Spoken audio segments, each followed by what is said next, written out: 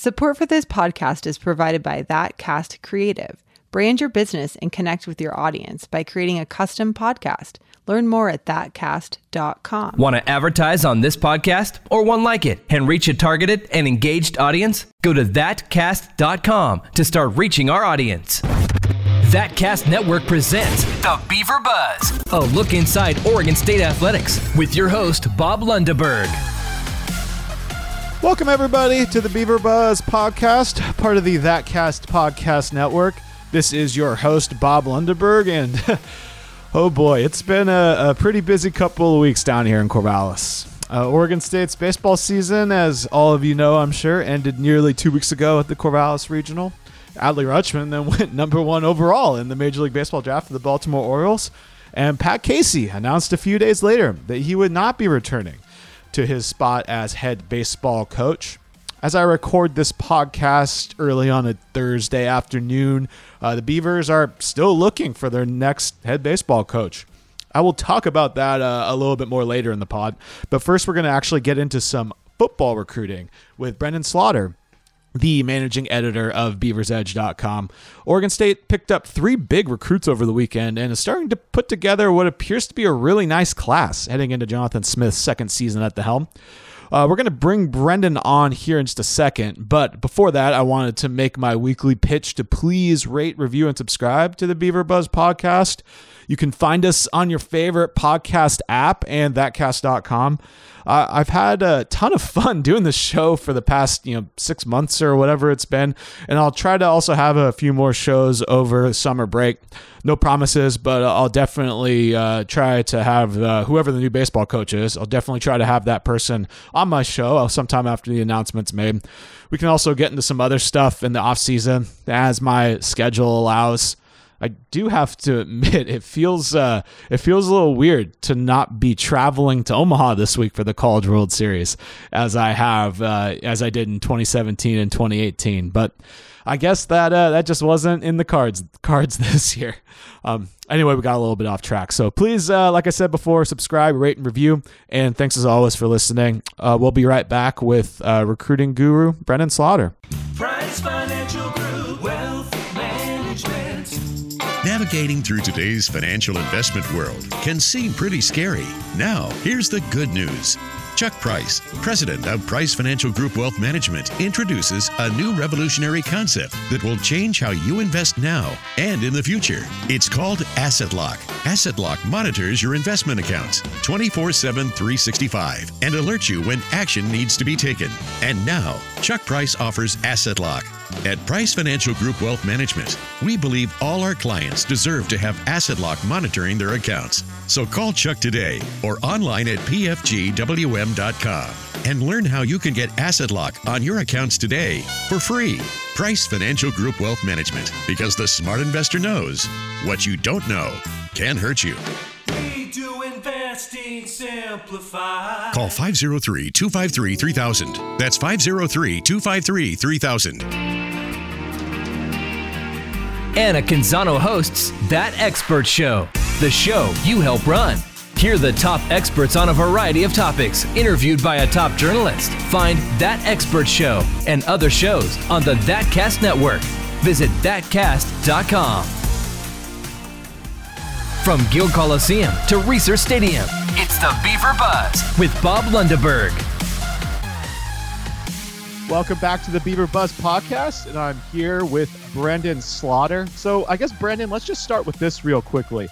When did you become the head honcho over at Beaver's Edge, and how are things going over there on that site? Thanks, Bob. Things have been going pretty well. Started over at Edge towards the end of April. Been rolling now for about a month and a half. Things have been good. Managing editor there now, and lots of good recruiting stuff right now in the off season. Finished up baseball coverage, and definitely looking ahead to fall camp and spring football. Not that far away. Yeah, so you mentioned fall camp. Does your promotion here, does this mean we're going to be seeing you less often down here at fall camp in Corvallis? Are you going to have a bunch of underlings knocking out some of those practice reports for you? Or are you still going to be heading down my way for some fall camp here and there? Oh, I'll be in Corvallis, Bob. You can count on it. No, yeah, no. Fall camp will be coming up soon, and the schedule should work great. Mitch Manji will probably be helping us out a little bit, but it'll be the combination of the both of us down there for fall camp. We're real excited. Good deal. Well, let's dig into some recruiting real quickly here, because last weekend it was certainly a big one for head coach Jonathan Smith and staff. Oregon State landed three junior college recruits in cornerback Nashawn Wright, linebacker Kyrie Fisher, and defensive end Tavis Shippen. Wright and Fisher, if I understand correctly, should be ready to go for fall camp, while Shippen is a 2020 recruit. So, Brendan, looking big picture, I guess, first here before talking about each of these kids individually, how important is it for Coach Smith and staff to be adding this kind of depth over the summer? Because it certainly seems like Oregon State's Pac-12 counterparts are also having a lot of success on the recruiting trail. So, to me, it seems like this was a big deal to get these recruits right now. Yeah, and I think, like you said, Bob, it's coming threes. And you look back at just a couple, just like a week and a half prior, and Oregon State landed Ben Gulbranson, Cooper Darling, and Zariah Beeson, right? So they land a trio of high school kids. Now they wait a week and a half, and this last weekend, as you mentioned, they land three JUCO guys. And most importantly, two of those guys are going to be ready to go this season, available. And you mentioned Kyrie Fisher, Nashawn Wright. Both those guys will be ready for fall camp.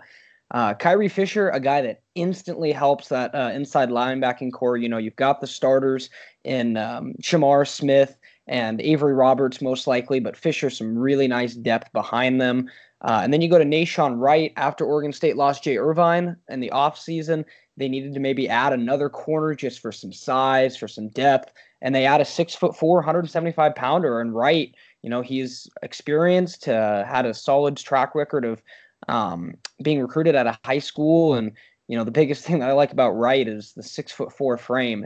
Oregon State's had some mismatches size wise at the cornerback position the last couple of years, and a guy like Wright will certainly help. And then moving along down to Shippen, big guy that's going to get here in January.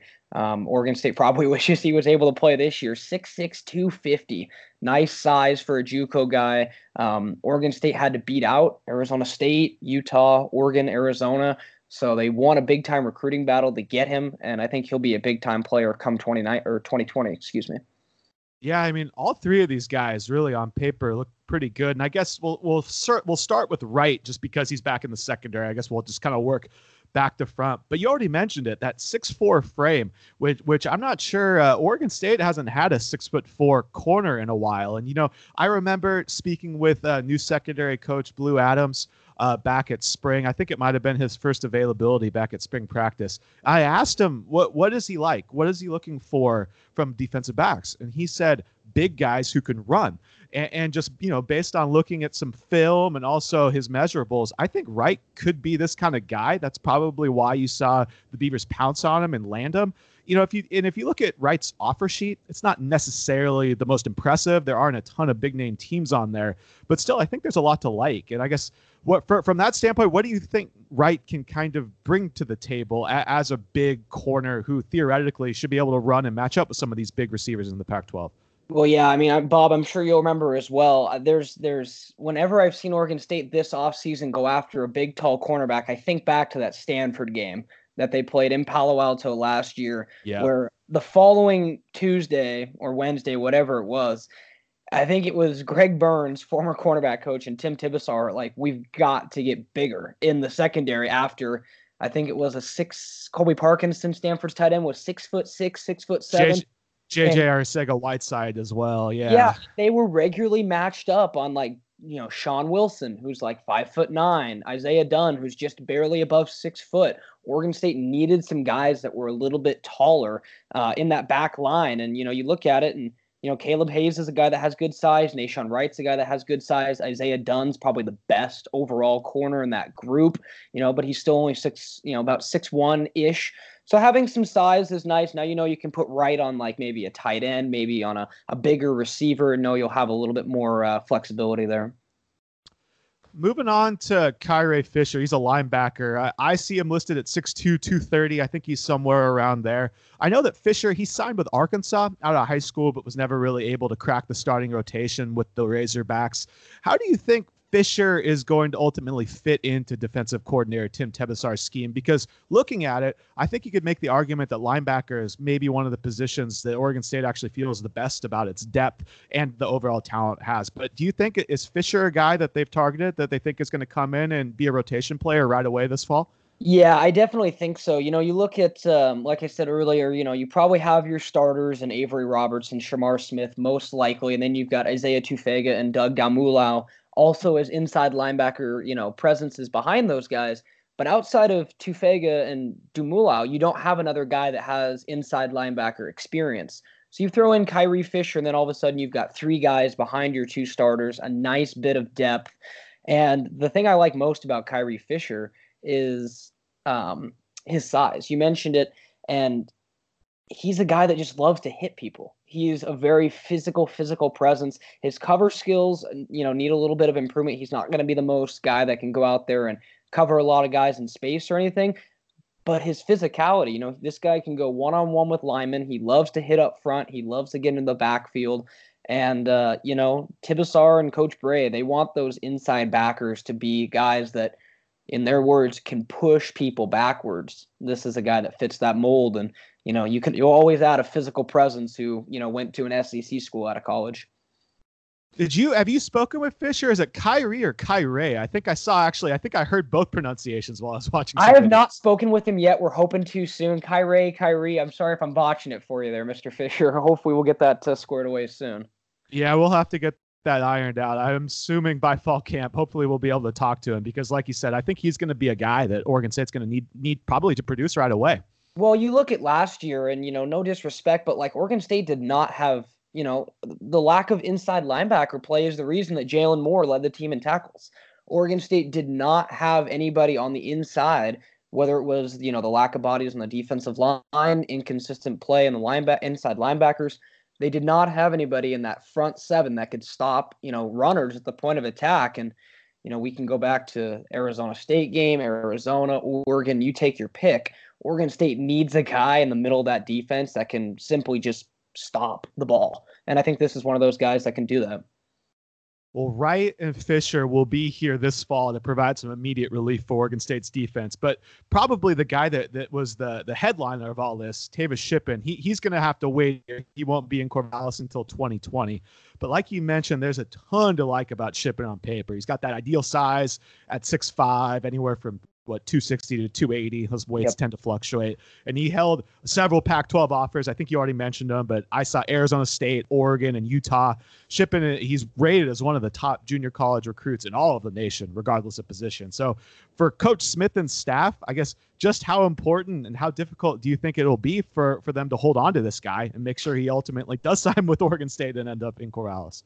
It might be a little tough to hang on to him, if depending on how the season goes. I think, as time goes on, guys always flip. A verbal commit is just that, a verbal commit. So you never know with guys that aren't, coming in for a little while. But when you look at a guy like Shippen, Oregon State was a guy that was on him early, and you got to give him credit. If Jonathan Smith and Oregon State can, beat the likes of Arizona State, Arizona, Utah, Oregon out for a guy, that means that your program's trending in the right direction. Oregon State clearly got a lot of work ahead of them to start building this program up, but a good start in the right direction is winning some recruiting battles against fellow Pac-12 schools. And that's where, like you said, Bob, hanging on to Shippen's going to be huge, because he was a guy that was valued by at least half the other programs in the conference. Yeah, and I mean, it's not just the fact that he's a highly rated recruit with other Pac-12 offers. You want as many of those guys as you can get, obviously. Right. But to me, the big thing is the position he plays. He's a lineman. And quite frankly, I think the last few years, Oregon State on both lines really just hasn't had a ton of Pac-12 caliber players. And adding depth and guys with the pedigree that Shippen has on the defensive line, I just think that's invaluable for the program, because it's just very obvious that Oregon State is not going to turn this thing around until the defensive line gets beefed up. And Shippen seems to be a clear upgrade there. So he really is. Is this the biggest recruit Jonathan Smith has landed so far. That might be a bit of a stretch, but I think you could make that argument, couldn't you? Yeah, a case could be made for sure. I'm trying to go back and look. I think that when he came in, I think even though he hasn't, gotten on the field yet, I think defensively, Jeremy Reichner was a really big recruit when they got him.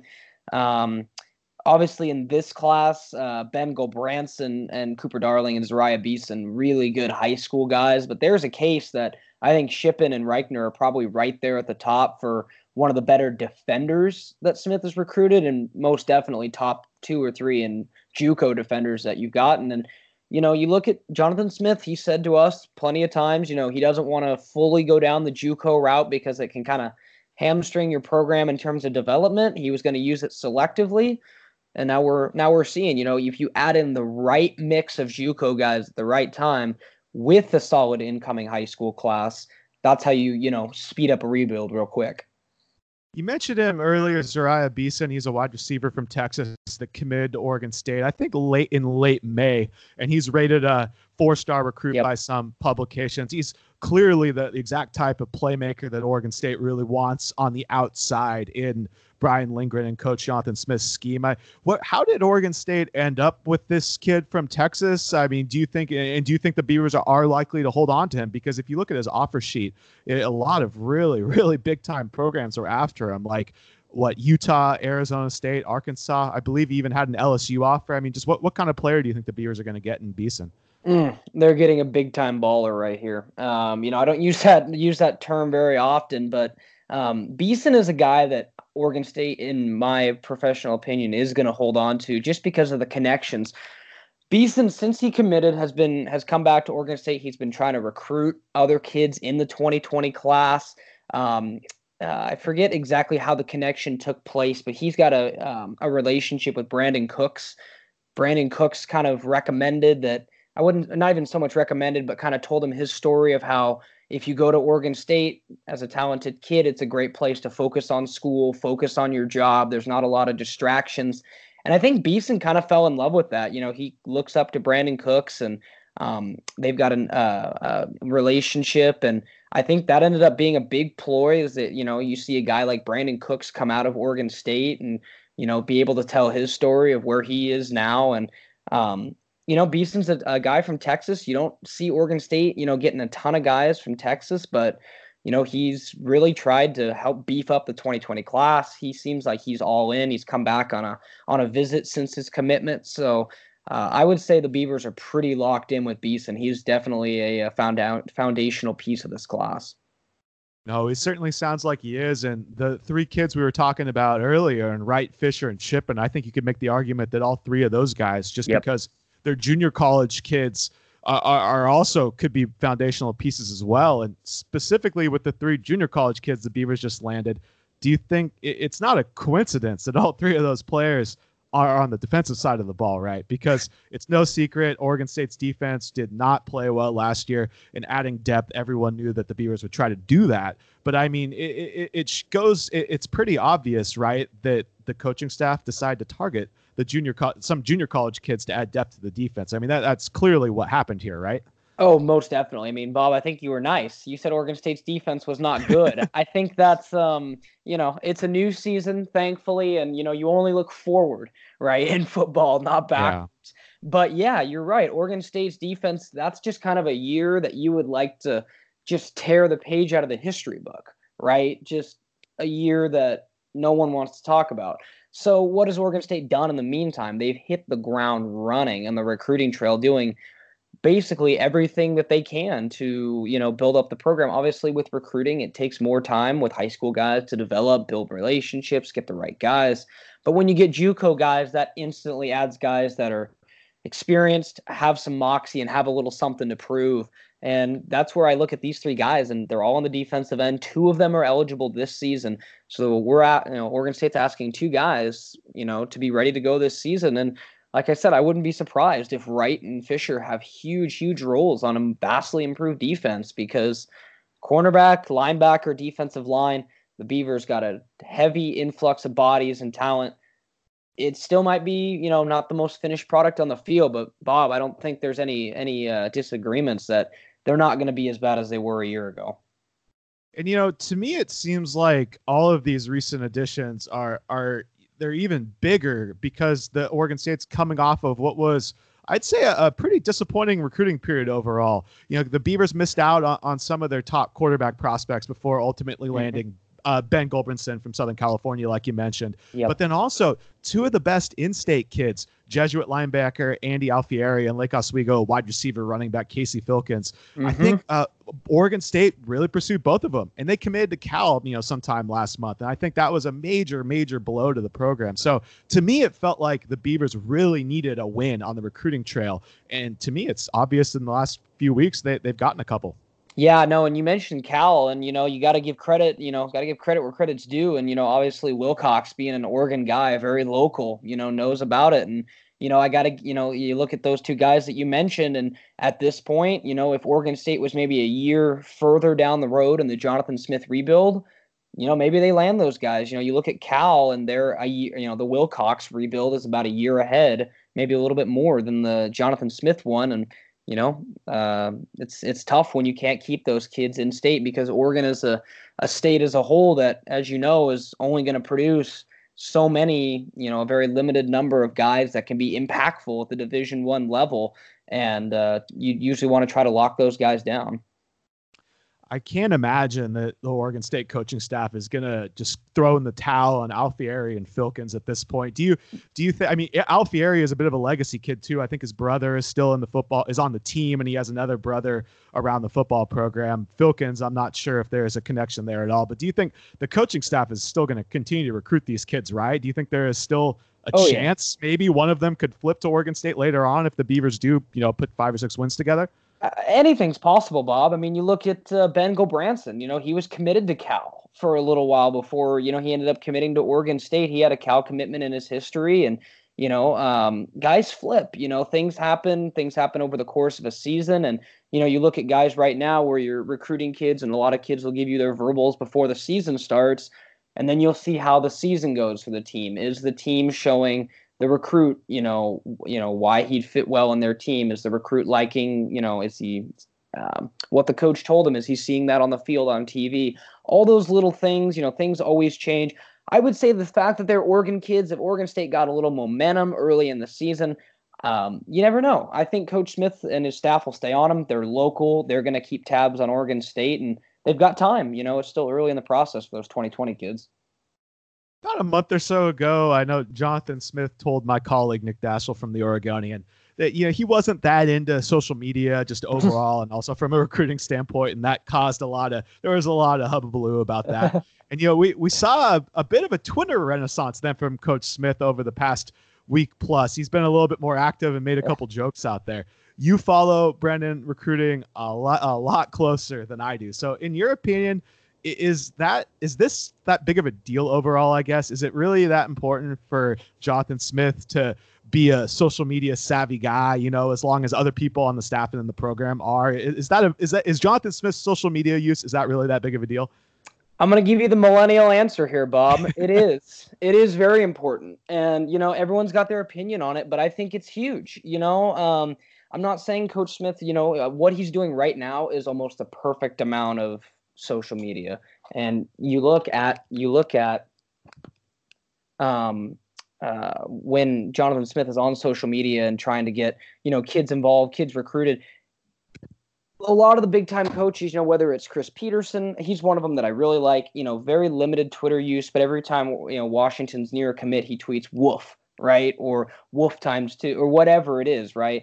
And recruits love it. They love to see a coach that can get on social media, have a little bit of edginess to him because, nowadays you look at all these recruits, they're living on social media, whether it's Twitter, whether it's Instagram, whether it's, who knows what it is. But, that's a big part of recruiting now. And, showing Jonathan Smith showing his recruits that, he's got a little bit of a savvy Twitter presence. I kind of liked that his first tweet was something like, I forgot my password with a winky face, and then threw out damn right 3 times. And yeah, that was funny. I like that. That's awesome. And that's the thing that, like, for 18 to 22-year-old kids, or even younger, if Oregon State's recruiting further, like 16, 22-year-old kids, they like that. That's cool. When they see a coach that's in his, 40s that is on social media, on Twitter, they're like, okay, yeah, this is a guy that's unique. I'm not saying it's a deal breaker because obviously Coach Smith, low ego, high output, old school guy, but you want to incorporate some of those things so that you're not, completely in the dark with social media because, whether you like it, embrace it, don't embrace it, social media is a huge part of college recruiting now. No, it certainly is, and I think it's very important that Coach Smith and all members of the staff are on social media and following it, and at least being a part of the conversation there. But I also do think it is important to note that for Coach Smith and for the Oregon State program, they're never going to be pulling in tons of 4- and 5-star recruits and doing all that kind of stuff. So it is important, I think, for Coach Smith to be as authentic as possible because selling authenticity, I do think works. And there's a certain segment of the population that will really buy into that. So I do think it's a bit of a balancing act for Coach Smith, where if he personally doesn't if he doesn't, personally like social media that much or want to be on it, I think that's okay. But, he does we live in 2019. Young kids, like you said, are all over it. So it certainly is important for Coach Smith to have a presence on social media, but I think maybe a little bit too much has been made about the fact that, Oregon State's living in the Stone Age. They don't know what they're doing. I think that's probably a little unfair. No, I think that is too. I think that's a bit of a stretch. Obviously, everybody's going to handle things a little bit differently.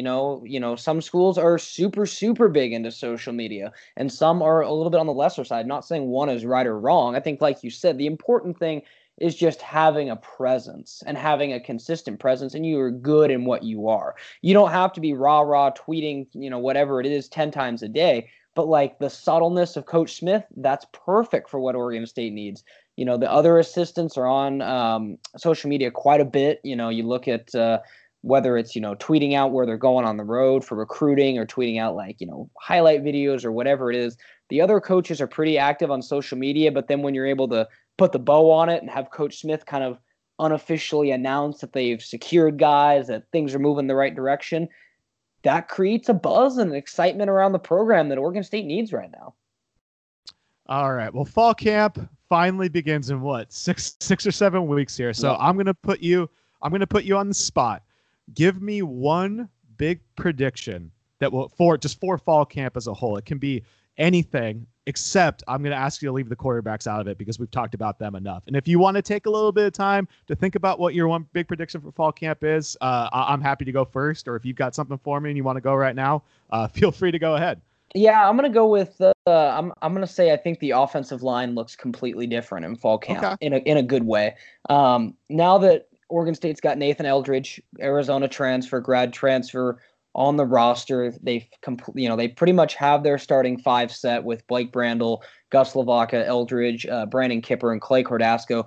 The group, was a little inconsistent, to put it lightly, in the spring. They were kind of playing some patchwork at center spot. But now that they've got Eldridge, I really look for the offensive line to kind of take a step forward in fall camp. They really got pushed around a little bit by the defensive line in spring, and I think Coach Michalczyk's going to have them ready to go, and I think Eldridge is the real deal, and I think he'll really anchor down that line, and the Oregon State offensive line will look real good by fall camp. I think that's a good prediction, and I totally get where you're coming from. I specifically think that the left side of the offensive line is very solid. And I think we also know that in terms of run blocking, Oregon State has proven it can run the football with its running backs and its line.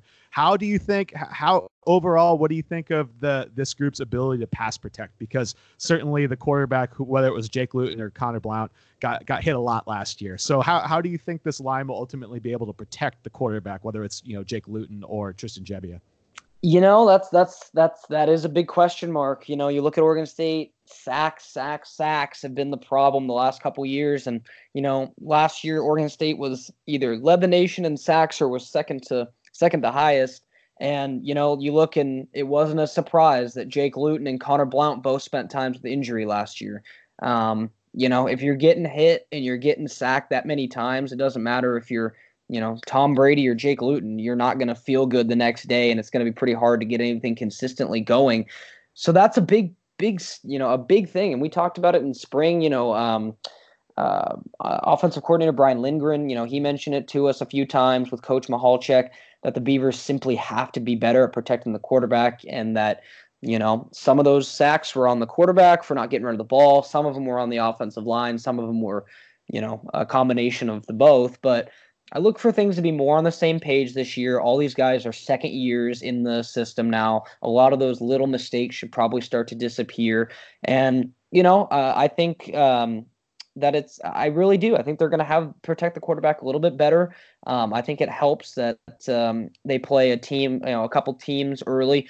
Oklahoma State, more of an offensive threat than a defensive threat. So I think that'll help them early. And then, they'll face some bigger teams with more imposing defensive lines as the year goes along. But I think the template and the group is in place. They need to grow as the season goes along, but I like the group of 5 right now if they can stay healthy. Well, so Brendan's prediction, he's got pretty good news for you guys on the offensive line, and I'm going to actually go ahead and with a positive prediction as well. And for me, it's that I think the secondary is actually going to be a little bit better than a lot of people are anticipating. And just looking at the safety position first, I think that has a chance to be one of the best areas of Oregon State's roster. Just looking at the returning pieces back in a Jalen Moore, David Morris, Jeffrey Manning, Omar Hicks-Onu, Trajan Cotton. I mean, this is a pretty experienced, deep group that I think can gel and give the Beavers a lot of options back there. Now, there have been an injury concern here or there with a couple of those guys, so health will certainly play a role in this. But you know what? It's football. Injuries happen all the time. And then cornerback is obviously a bigger question mark. I think a lot of people feel it might be the biggest question mark on the entire roster. But still, there are some pieces to like there that we've mentioned, I think, earlier in this podcast. Isaiah Dunn, Caleb Hayes, Jaden Grant, Jaden Robinson, and we were talking about newcomer Nishan Wright earlier. And for me, I've been really impressed with new secondary coach Blue Adams. I think he has a good mindset. I think he's a good teacher. And from what I've seen, I think he's going to really get a lot out of this group. So I guess my bold prediction will be that Oregon State secondary is going to look a lot better at the end of fall camp. Now, will the Beavers still give up yards to the air? It certainly could happen, and a lot of that will be a function of what type of pass rush can Oregon State get. But in terms of the secondary as a whole, I actually think the Beavers are going to be all right back there. Yeah, no, I think that's a really, really good pick, Bob. You look and, across the board, you look and Oregon State, now that they've got a lot of returners back. Most everybody that played last year is back. So you have the advantage of having a lot of, chemistry and familiarity. And the thing that kind of gives me the little boost up is that they have all these guys back, didn't graduate a lot, and then they addressed a lot of issues of need. They added bodies on the line, they added some guys in the linebacking core, added Nishan Wright, and offensive line. They filled out the end of their piece. They're really stacked at running back, stacked at receiver. Quarterback play to be determined, but on paper, you're looking and like, okay, Oregon State should be much better than they were last year. And, after just a year, that would be a big step in the right direction. Things are looking up, and now we just have to see if it transpires that way on the football field. All right. Last question for you, Brendan. I saw that the week 1 college football lines came out not that long ago. Oregon State is catching more than 2 touchdowns at home against Oklahoma State. What were your initial thoughts of that line? And if you had to make a play either way, which side would you go with that? I think you've already got on record saying that you like Oregon State in that game, right? Yeah. I mean, I still think that I as time goes closer, I said a while ago that I thought Oregon State would have a chance, Friday night home opener, under the radar, went 2-10 a year ago, not a lot of expectations. So anything can happen, but I also, from the odds maker's perspective, completely understand where the spread is. And, Oklahoma State is Oklahoma State. They've got Mike Gundy, they've got his mullet, and they've got a lot of offense.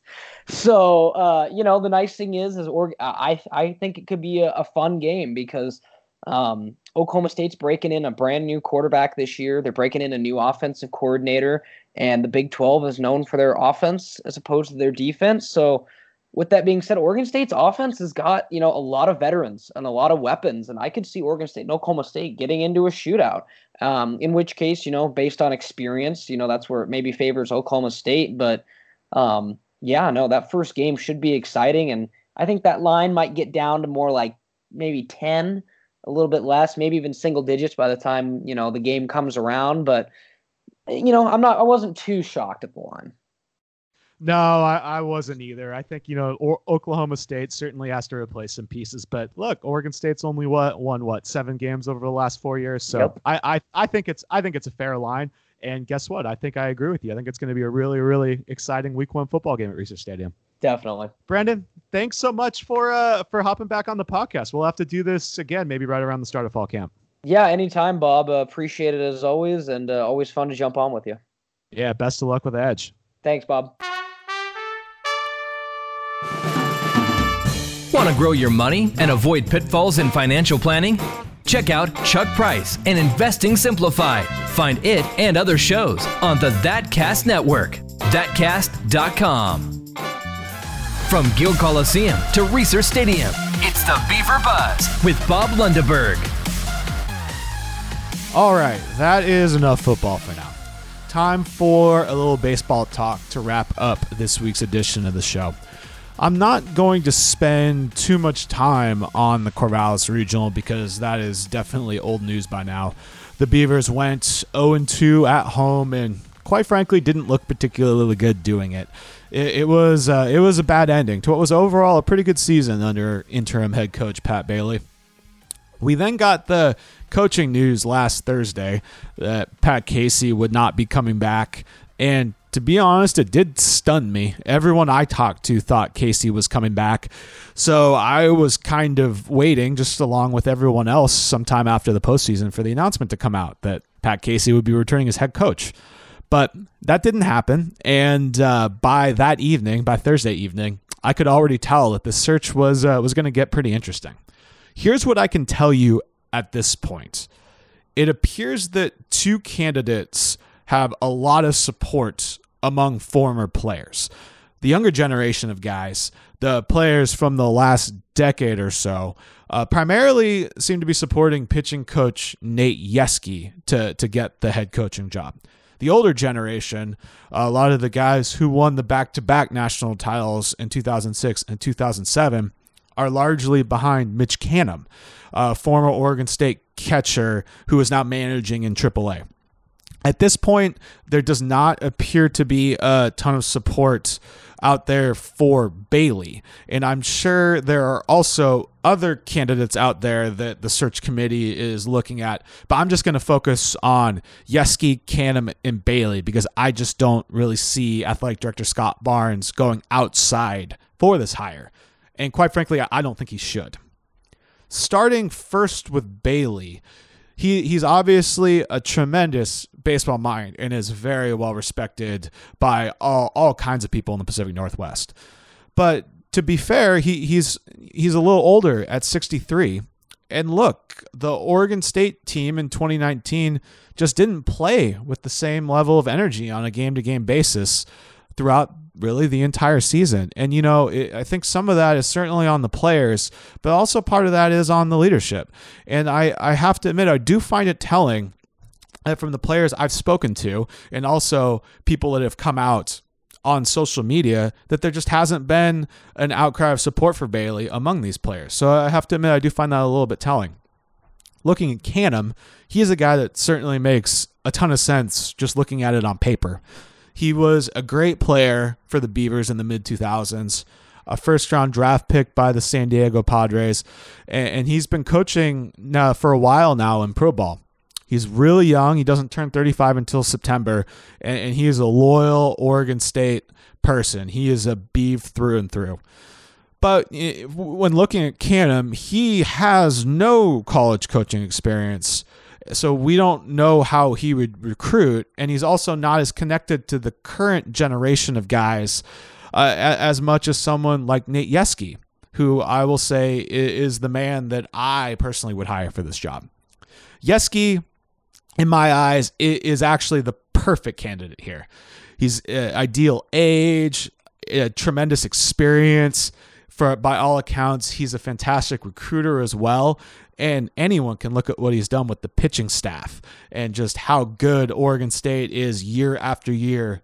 Looking at 2019 specifically, Oregon State still finished second in the country in team ERA despite injuries, just multiple key injuries on the staff.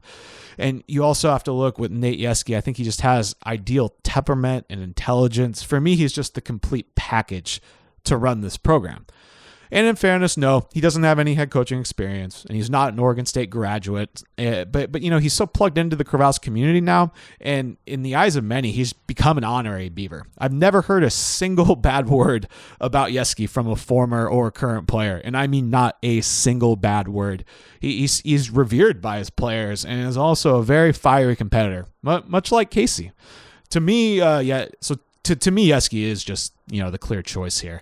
I have no idea what Scott Barnes is ultimately going to do. I saw that Kendall Rogers from D1 Baseball reported that Yeskie and Bailey interviewed for the job earlier this week, while Canham was set to interview on Thursday. To me, the hire absolutely has to come out of this group, and I really do think it's going to. I don't know where Pat Casey stands yet in all of this, because I'm sure that he feels a little conflicted because of his loyalty to all three of these guys.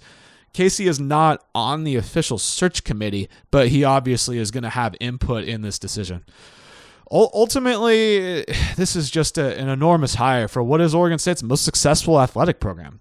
The Beavers have won 3 baseball national titles in the past decade plus, and just, I guess, take a second to think about just how absurd that is. A cold weather, rainy school found a way to compete with college baseball titans in Southern California and Arizona and beyond, and the Beavers have actually surpassed them.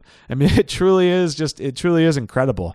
And I think if Barnes makes the wrong hire here, or Oregon State baseball could very quickly revert back to a middle-of-the-road program. I mean, Pat Casey built this thing, and I believe it's important to have an insider take it over for that exact reason.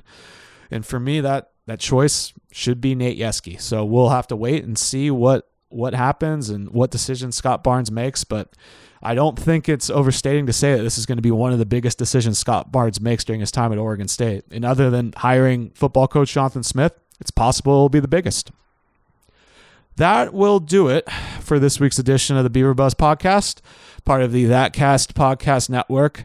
Please subscribe, rate, and review, and I will be back with another show after Oregon State's new head baseball coach is announced. It might be sometime late next week. We might have to wait until the following week. Scott Barnes on the timeline, he said he hoped to have it done within a couple of weeks, but sometimes these things take more time than people realize. So until then, have a terrific weekend, everyone. And as always, thanks again for listening to the Beaver Buzz podcast. Discover the growing lineup of ThatCast Network podcasts and videocasts at thatcast.com.